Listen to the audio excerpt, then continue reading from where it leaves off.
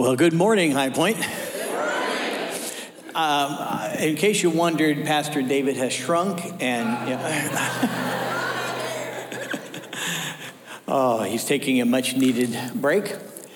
But I'm glad you're here, and he's given me the opportunity of sharing God's Word this morning. I have been thoroughly enjoying the series of messages on Acts that he's been sharing. But there's something that's visible in the book of Acts that you see from one end to the other. And in every particular message he's been sharing, you see it in there. And yet the word that I'm going to use this morning does not occur in the book of Acts. You just see it portrayed. It's the word fervent, or intensity, or what makes you hot. You know, I've always thought it'd be kind of fun to build a pulpit and a church that has little buttons on the pulpit. So when you come in first thing in the morning, you sit in the back pew where everybody sits. And then when it's full, it moves you to the front. And the next one pops up. But an advantage of that would also be, like if I looked over here and see my son-in-law dozing off, I could count, row 2, seat 3. Wake him up. I don't think I could get away with that. But in a larger sense, I can push buttons up here.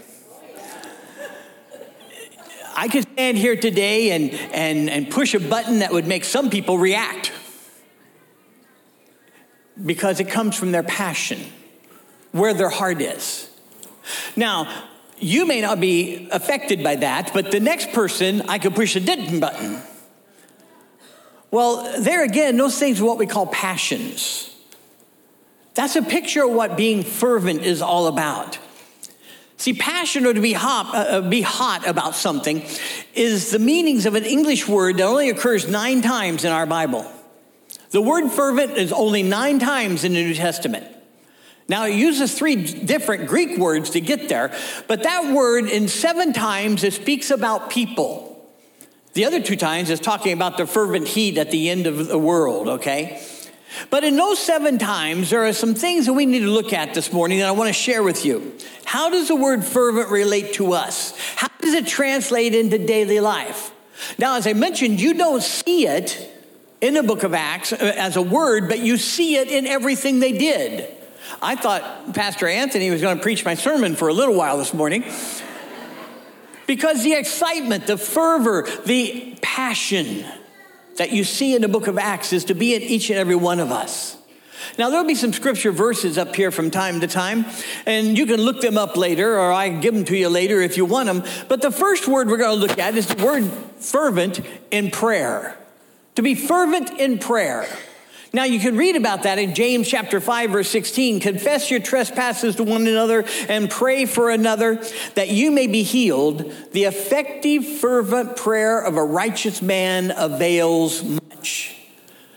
The effective, fervent prayer of a righteous man avails much. Colossians chapter 4, verse 12, Paul wrote, Epaphras, who is one of you, a bondservant of Christ, greets you, always laboring fervently for you in prayers, that you may stand perfect and complete in the will of God. So be fervent in prayer. One of the words that's translated from the Greek into the English is the word energeo, which is where we get our word energy from. And so the idea is something that's causing you to be active, causing you to do something, to be mighty in something. The other word means to literally struggle and to fight for a prize. So fervent prayer, that's extraordinary prayer. An extraordinary prayer, an effort is being put forth involving the heart and the soul and the very being of mind. When your heart's breaking, when your world is collapsing around you, when there's nothing you can do, it's amazing how fervent our prayers become. You fall on your face and you cry out to God with everything within you. And sometimes you just can't even voice those words. It's just your heart crying. Amazingly fervent prayer.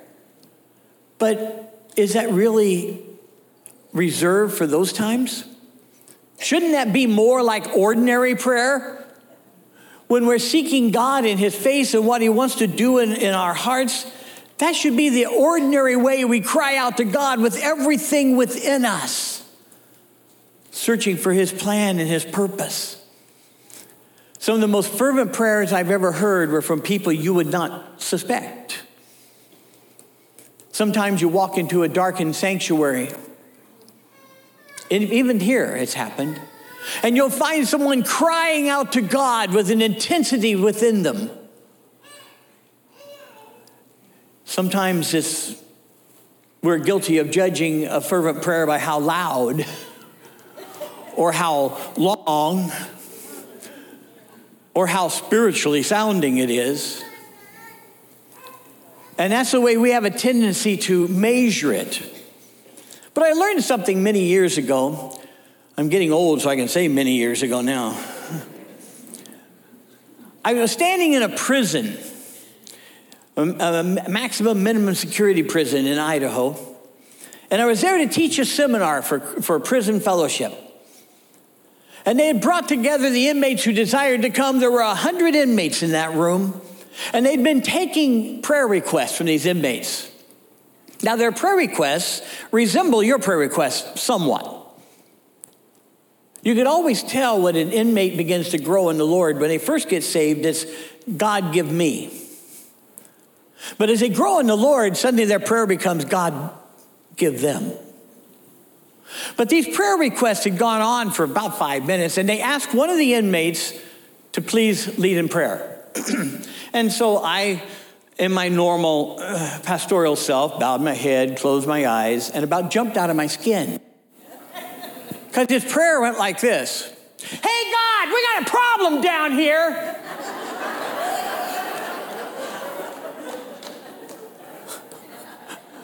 Tell you what, that's the most passionate prayer I'd heard in a long time. It wasn't eloquent, but it was from his very core. And I believe God heard that prayer. God heard that prayer from his heart. See, it's really a fervent prayer is all about how close and intimate the relationship is that you have. You know, I speak differently to my wife than anybody else because we have this relationship.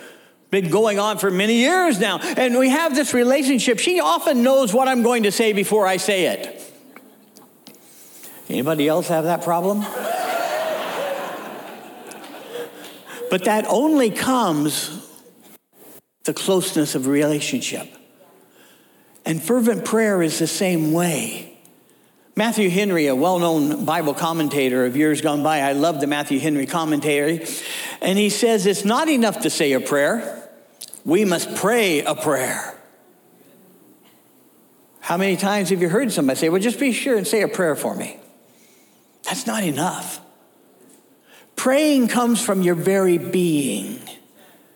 Mind, body, soul, and spirit. Crying out to God. That's fervent prayer.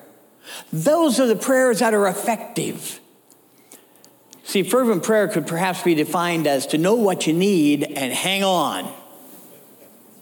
Hang on till you've got it. But let me finish it.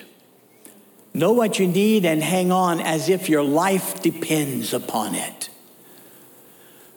Sometimes our lives and other people's lives depend upon those prayers. There's been times over the years I've been awful glad somebody was praying for me. But you know, one of the most powerful prayers I can remember ever praying was simply, oh, Jesus. And God did a miracle. He spun us completely around in the middle of the road, and we went against a mountain instead of in the canyon.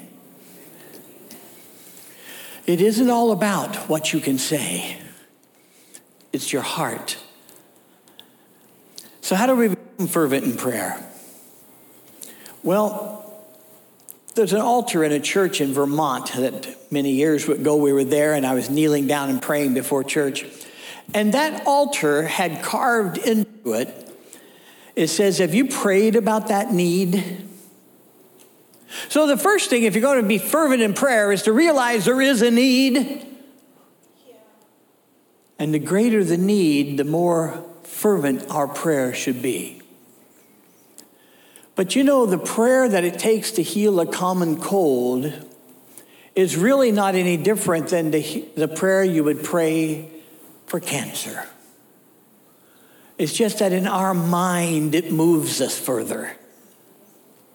So how do we become fervent in prayer? Well, spend time with the Lord. Spend time with him. I told you that fervent prayer depends upon that close relationship that you have. So when you spend time with the Lord in his word and in worship. See, in the word, you're reading his word, you're studying his word. His word is speaking to you. But in worship, you open your heart to just simply hear from him. So if you want to develop a fervency in prayer, spend time with the Lord. David had been guilty of counting the number of Israel, and God had told him not to. Anybody here ever do anything God told you not to? The only problem was that David, the results were very evident because the plague began to sweep through the country, and one by one people were dying because of his sin. And he began to cry out, God, it's not right. Take me, judge me, not them. And he was directed to go to the threshing floor and offer a sacrifice, build an altar and offer a sacrifice before God. So he went to the threshing floor. He found a man plowing with his oxen. He said, I want to buy this the threshing floor, and I want to buy your oxen. And the man said, oh, no, take it. You can have all of these. Do it, please. David then said something that has rang in my mind and my spirit for decades. He said, I refuse to offer to God what costs me nothing. All too often, our prayers cost us nothing. But when you and I begin to spend time in the presence of a living God, we begin to listen to his word and listen to the Spirit, we begin to pay a price. But fervent prayer comes at a price. Again, it's not what you say, it's where it's coming from. In the book of Acts, you don't find that word fervent, but look at the lives they were living. It was very evident. Our prayers can be no less. The third thing is, if you want to develop fervent prayer, is to open your eyes to the community around you. As Christians, sometimes we become what's referred to as tunnel vision. We're looking to God, and we're so focused that we barely see what's on each side of us. But the church has a purpose in this world. See, prayer is what can change our world. Prayer is what can change the course of battles that are being fought today. Prayer is what can change the enemy's heart. And prayer can grant victory in the face of defeats when we call out to him. There's an old hymn, and some of you are older than me will remember this hymn. They're lost and undone without God or his Son. See, we live in a world that your fervent prayer can make a difference. God is still in the business of saving people. Some of you don't sound very sure. Let me try this again. God is still in the business of saving people. That's better. But he does it through people. Rarely does he do it through an angel. He can, and he has. But he usually comes from the fervent prayer of a person crying out to God for their lost neighbor and listening to God. So the first word that occurs is fervent in prayer. Now, the second way this word is used in Scripture is to be fervent in service. Now, as I read this, you're going to say, wait a minute, it says be fervent in something else before you get there. Romans chapter 12, it says, not lacking in diligence, fervent in spirit, serving the Lord.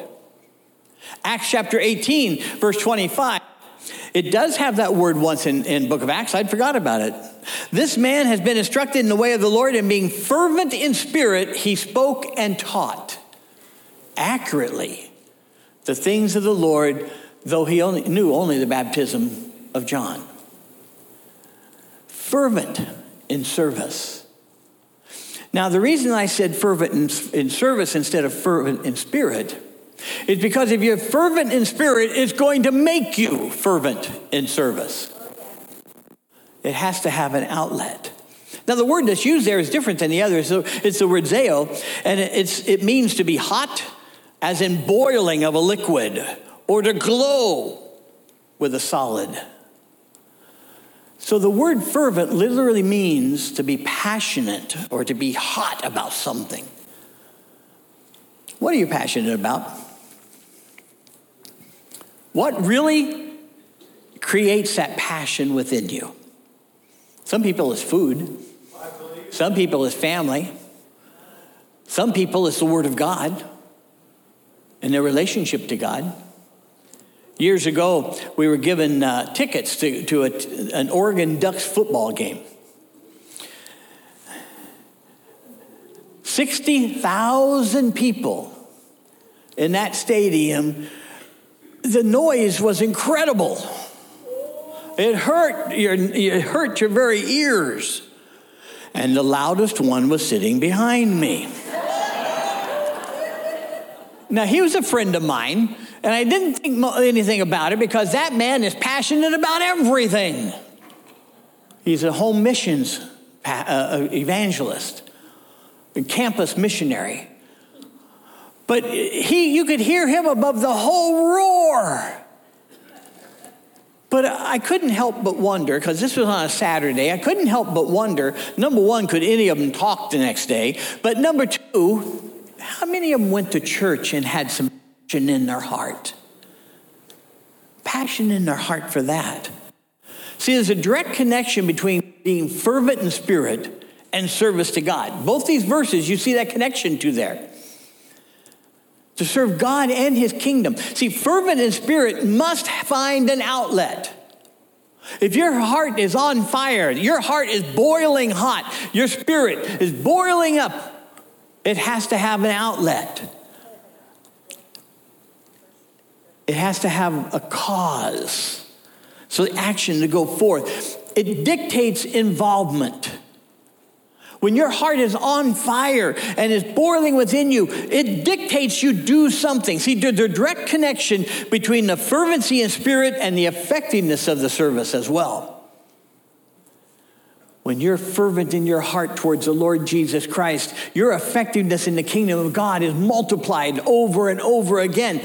The fervency of the Spirit will carry through the actions that you do. You're not doing it for yourself. You're doing it for him. And it dictates that involvement I spoke of. But not only is there a direct connection between fervent in spirit and service to God, there's a direct connection with that effectiveness. The fervency of the Spirit will always come through to be touching people around them. People will follow a leader who's going someplace. But if the person stops, they just mill around. We're no different in the kingdom of God. As the Spirit of God is leading you onward, you have a cause, you have a purpose, you have something to do. If you don't feel that within your heart, pretty soon you just begin to mill around. Had a friend who was a sheep farmer, a sheep rancher. Didn't plant them, he raised them. He had 1,000 head of sheep. We used to go out and help him move them up the highway to the summer pastures. But the first time I went to see this man, his name was John, 1,000 head of sheep are bedded down around his mobile home. They're there for the winter. So I walk up, knock on the door, we visit for a while, and we're talking about sheep in the book of John. He said, "Come out here, Pastor." So I walked out on the front porch. He said, yell something at the sheep. And so I yelled something and didn't bother them. They kept munching. He said, "Now watch." He called one word and 1,000 heads popped up and turned to look at him. They knew his voice. See, fervent prayer, you begin to hear that voice of God. That voice speaking into your life with direction and purpose and things going on around you. And then you can lead the sheep. So how do we increase that passion or fervency in our heart? Well, the book of Jude said, Jude chapter 20, but you, beloved, building yourself up in your most holy faith, praying in the Holy Spirit. Keep yourself in the love of God, looking for the mercy of our Lord Jesus Christ unto eternal life. Didn't put up there. In 1 Corinthians 14, it says that he who speaketh in tongues edifies himself or builds himself up. But he who prophesies edifies the church. Now, Paul also wrote in Colossians chapter 3, verse 16, let the word of Christ dwell in you richly in all wisdom, teaching and admonishing one another in psalms and hymns and spiritual songs, singing with grace in your hearts to the Lord. Spending time with Jesus. Just spend time with him, and that fervency of your spirit will begin to increase. But then you have to look for opportunities of service. See, you knew there was a catch, right? When you're built up within your spirit and that fervency begins to develop within you, then find a place to do something. Involvement. Step up and fill that need. If you can't think of anything right offhand, find Pastor Anthony and find Pastor Erica. They'll find a place for you. CR can find a place for you. Men's ministry can find a place for you. And I'm sure the WMs can always find a place for you. Women. But find a place. Fervency of spirit always goes with service. Now, the third way that word is used. Sorry about this thing keeps cutting out. That's strange. Fervent in love.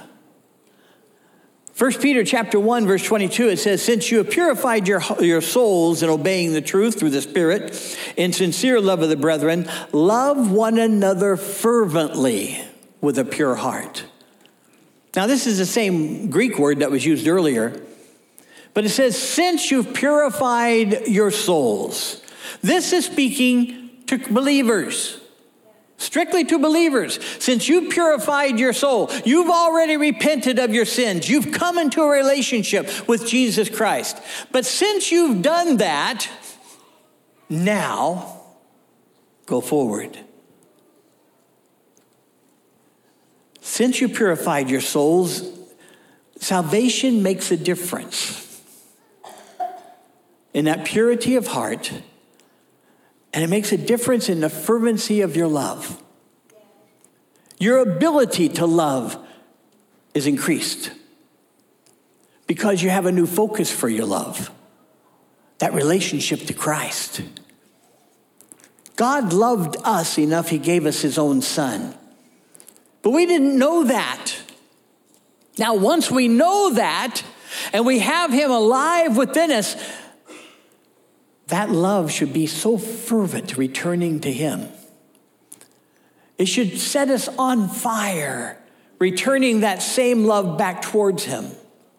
He says, in obeying the truth through the Spirit, in the sincere love of the brethren. The only thing that proves our love for Christ, according to Scripture, is our obedience to him. In John chapter 14, verse 15, if you love me, keep my commandments. I didn't write it.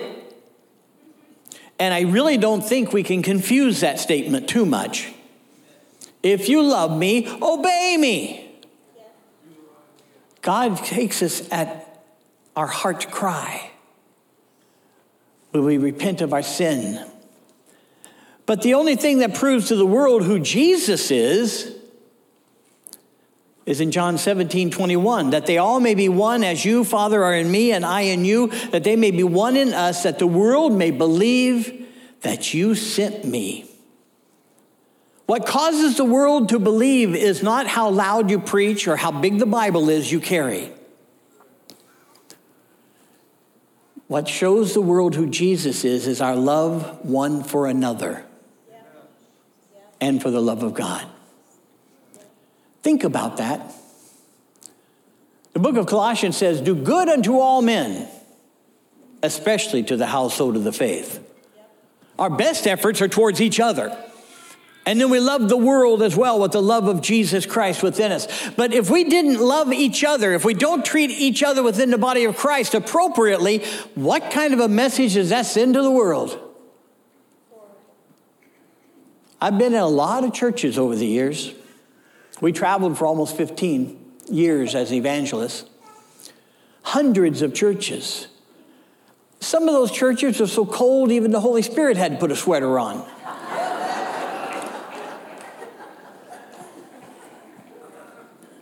And some of those churches were so full of division and then wondered why the Spirit couldn't move.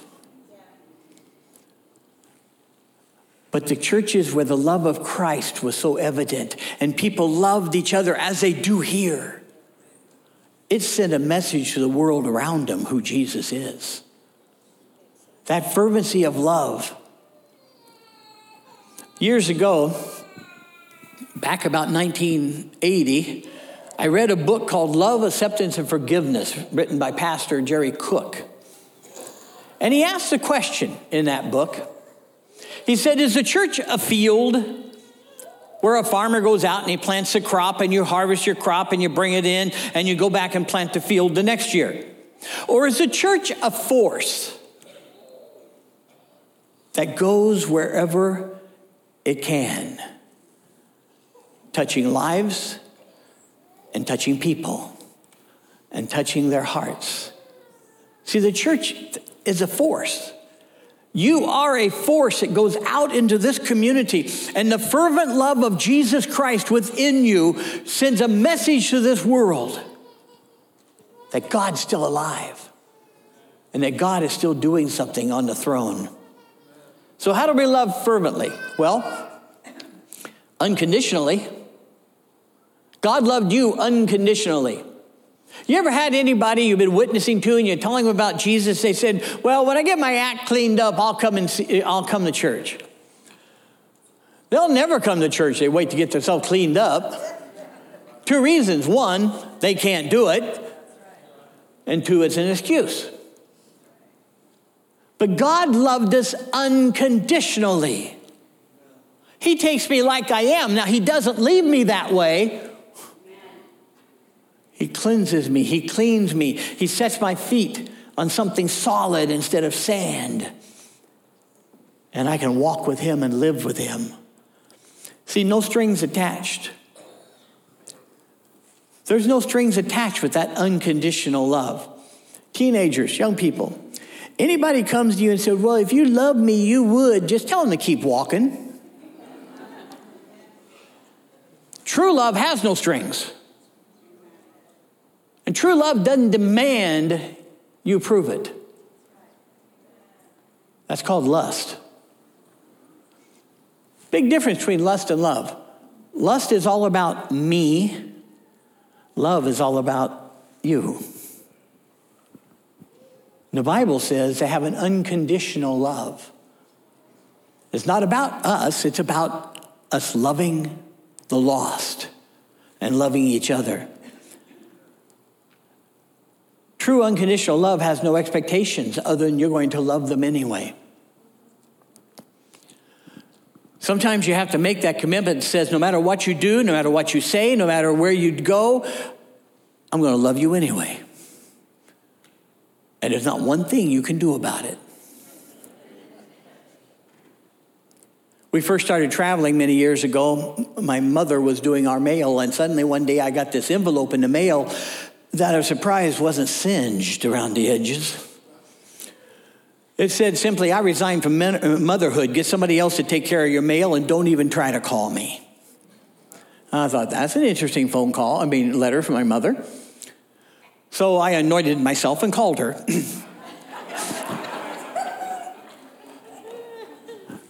I said, I don't know what you're talking about, and I love you. Now, if you want to hang up, go ahead. And so the conversation went kind of like this, but you did it. I said, I don't know what you're talking about. I love you. I wanted that to be the last thing she ever heard out of my mouth if she was going to hang up. It took about 20 minutes to figure out what she was talking about. It had nothing to do with me. But I made a commitment to love her anyway. Sometimes people around you, you have to make that commitment, and it's not easy. Now, let me ask you a simple question. Now, be honest with yourself, because everybody else is. How many of you are lovable and easy to love? Now, everybody go, me. No, wrong answer. Because regardless, sometimes we're just not lovable, are we? But God is faithful to love us anyway, and we must be fervent in love to love those around us the same way. To allow that fervency to come through their lives because of what Jesus has done for you. Now, there's a fourth time.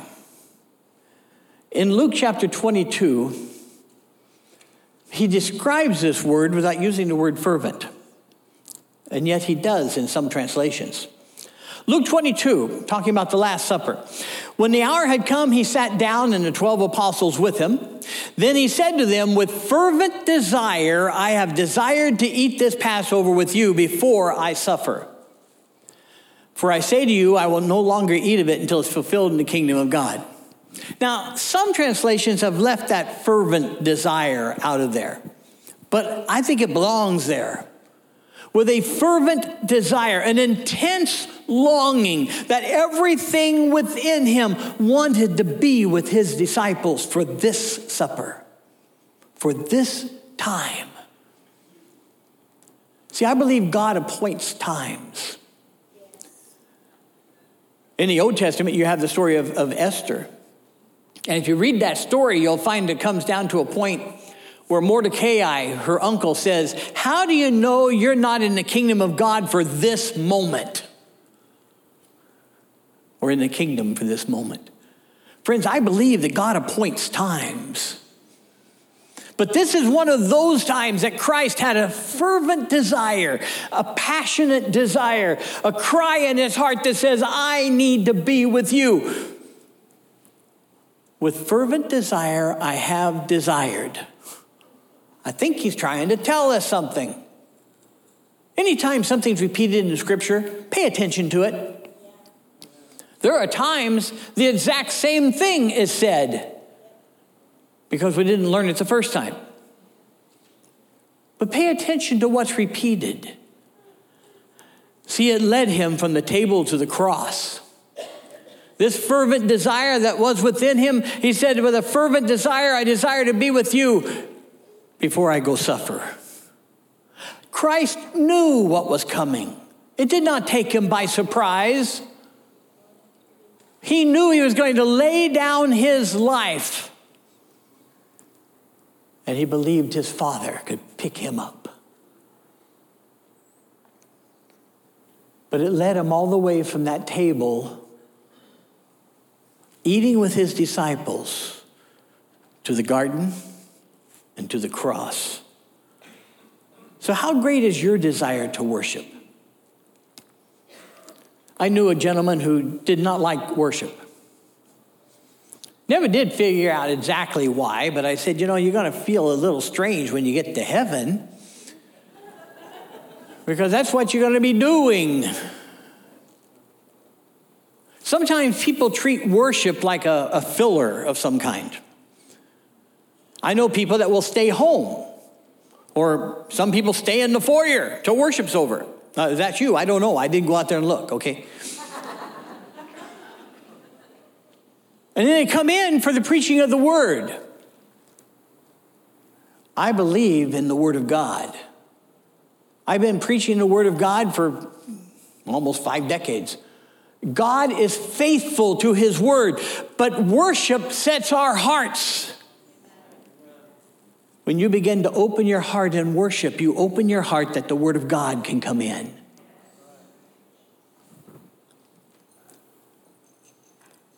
See, we have to allow that worship to bring us together with God's people. Churches are very lonely places when you're all by yourself in here. Churches are very hollow sounding until you're in here. Because you join together in worship and allow God to touch you as only He wants to. See, we have to allow God to stir us up, to rekindle that flame in our own lives. If there's one message that goes from the first chapter of Acts to the very end, it's that fervency of heart. It drove them. Think about Paul. Here's a simple sermon outline if you ever need to do this.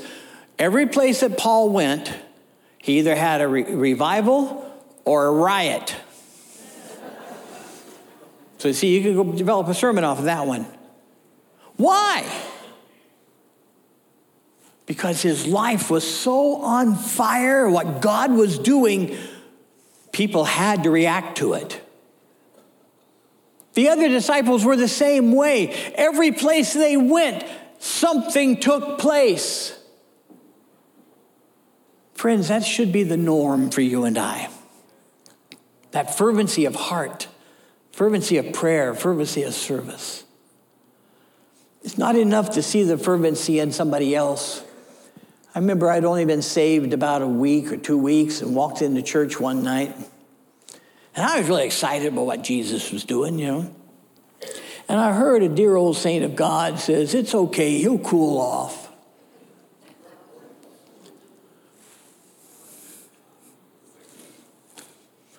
I still bit my tongue and didn't say anything. But what I thought in my heart was, I hope I don't.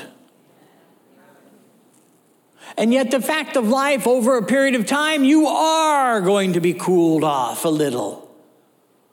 But it can be rekindled.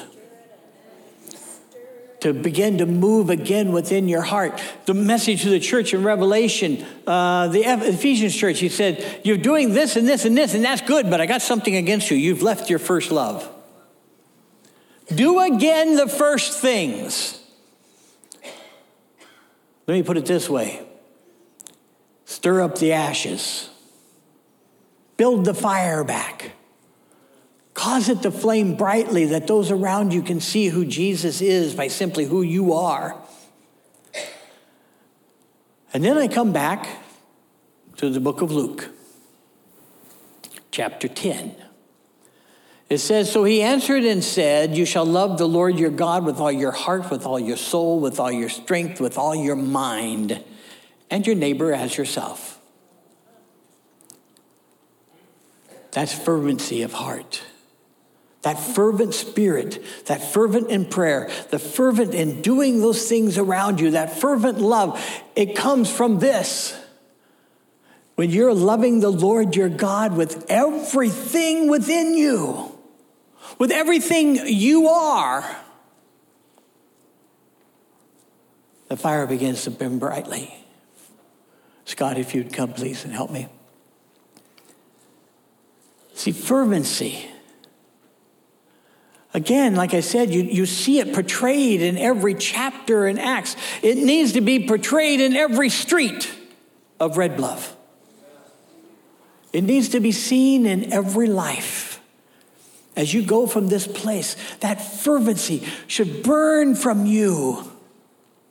And so he said, well, I'm getting too old. Are you still alive? Check your pulse, make sure. But if you're still alive, then that fervency needs to be stirred up in you.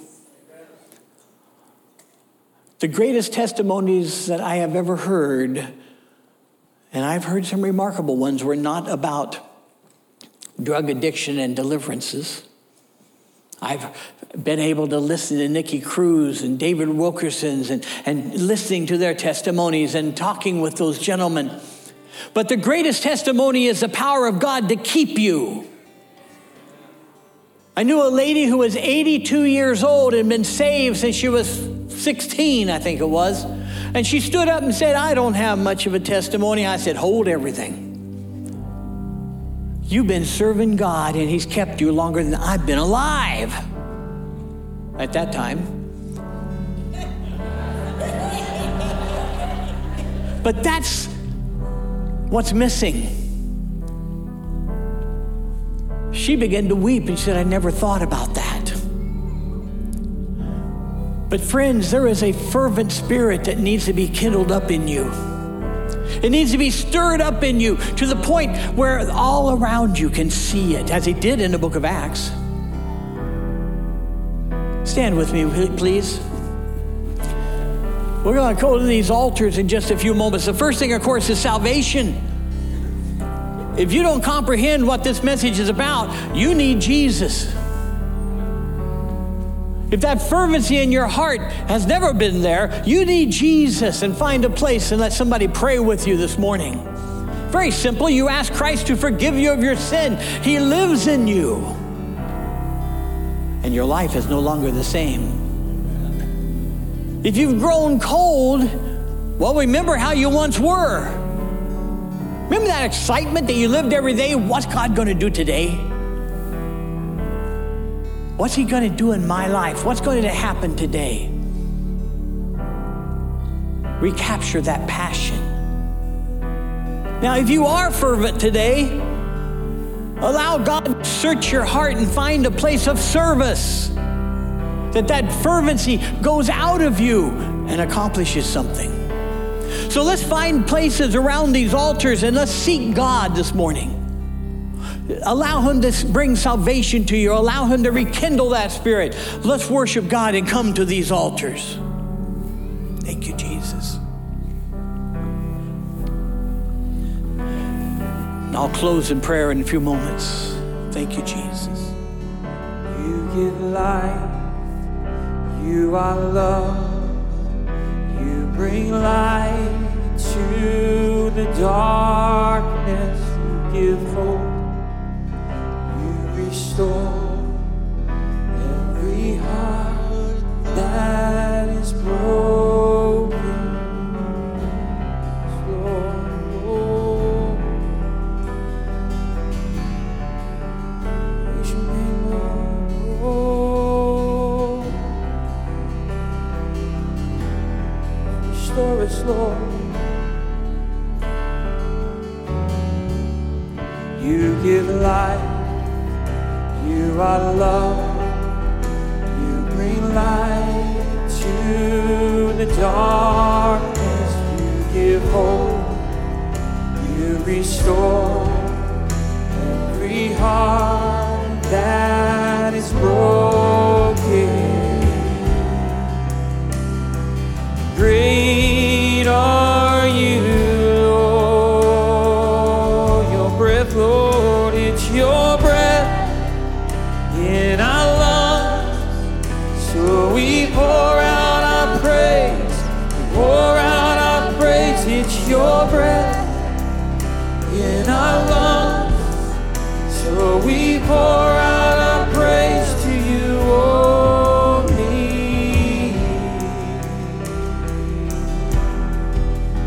Oh Lord, to you only, God.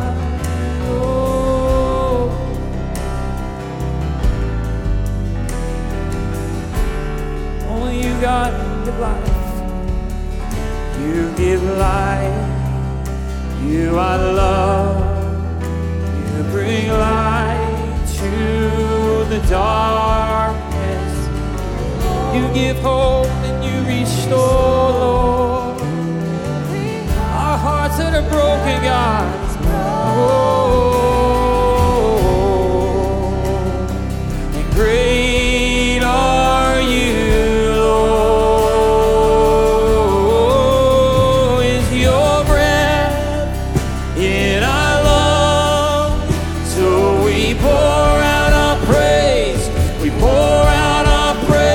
Your breath in our lungs, so we pour out our praise.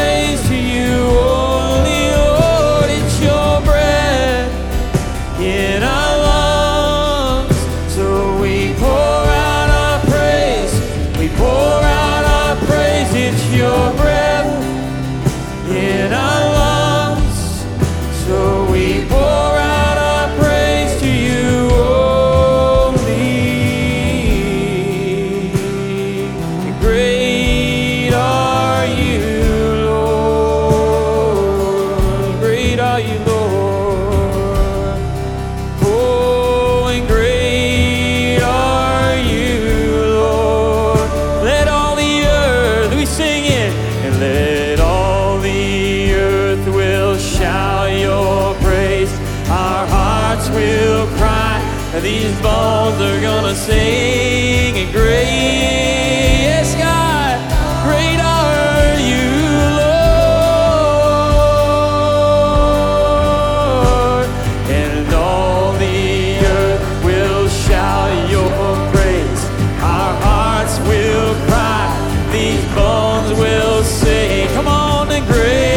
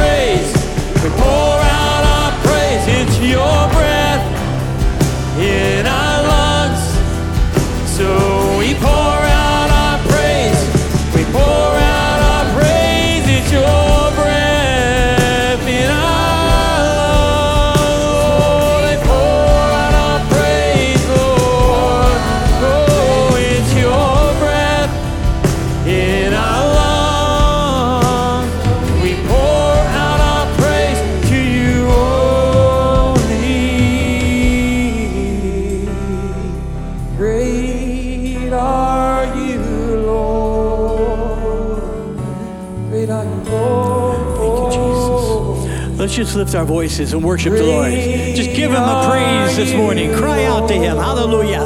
Thank you, Lord God. We praise you, Lord. We praise you, oh Lord. Thank you, Jesus, for who you are, for what you do. God, for who you have touched us, oh God. Hallelujah. Thank you, Lord. Thank you, Lord. Thank you, Lord. Hallelujah. Thank you, Jesus. Father, we thank you in this place, oh God. Lord, we thank you for what you are doing within us. We thank you, God, for what you're doing through us. And God, we thank you because we know that this community cannot remain the same, but is going to know Jesus. Lord, we ask your blessing upon every church in this community, God, who preaches your name. Because, God, they can take people we cannot ever touch, but they will. But Lord, in this place, I pray that your anointing, God, would rest upon each of this congregation. Your anointing is not just for pastors. Your anointing, God, is to go with us into a world around us. And Father, may the fervency of our hearts be seen. Father, as we go our separate ways, oh God, may the words fervent burn within our memory all week. God, may it awaken us at night, fervent. God, what are you doing in us? And God, may we walk the way you intend. Father, we thank you for those that are here. We thank you for those who have joined us, oh God. And Lord, may you bless their lives, and God, may you bless these who have taken the time to worship you this day. And we thank you in Jesus' name. If you want to spend some time around these altars, they're always open. And God bless you.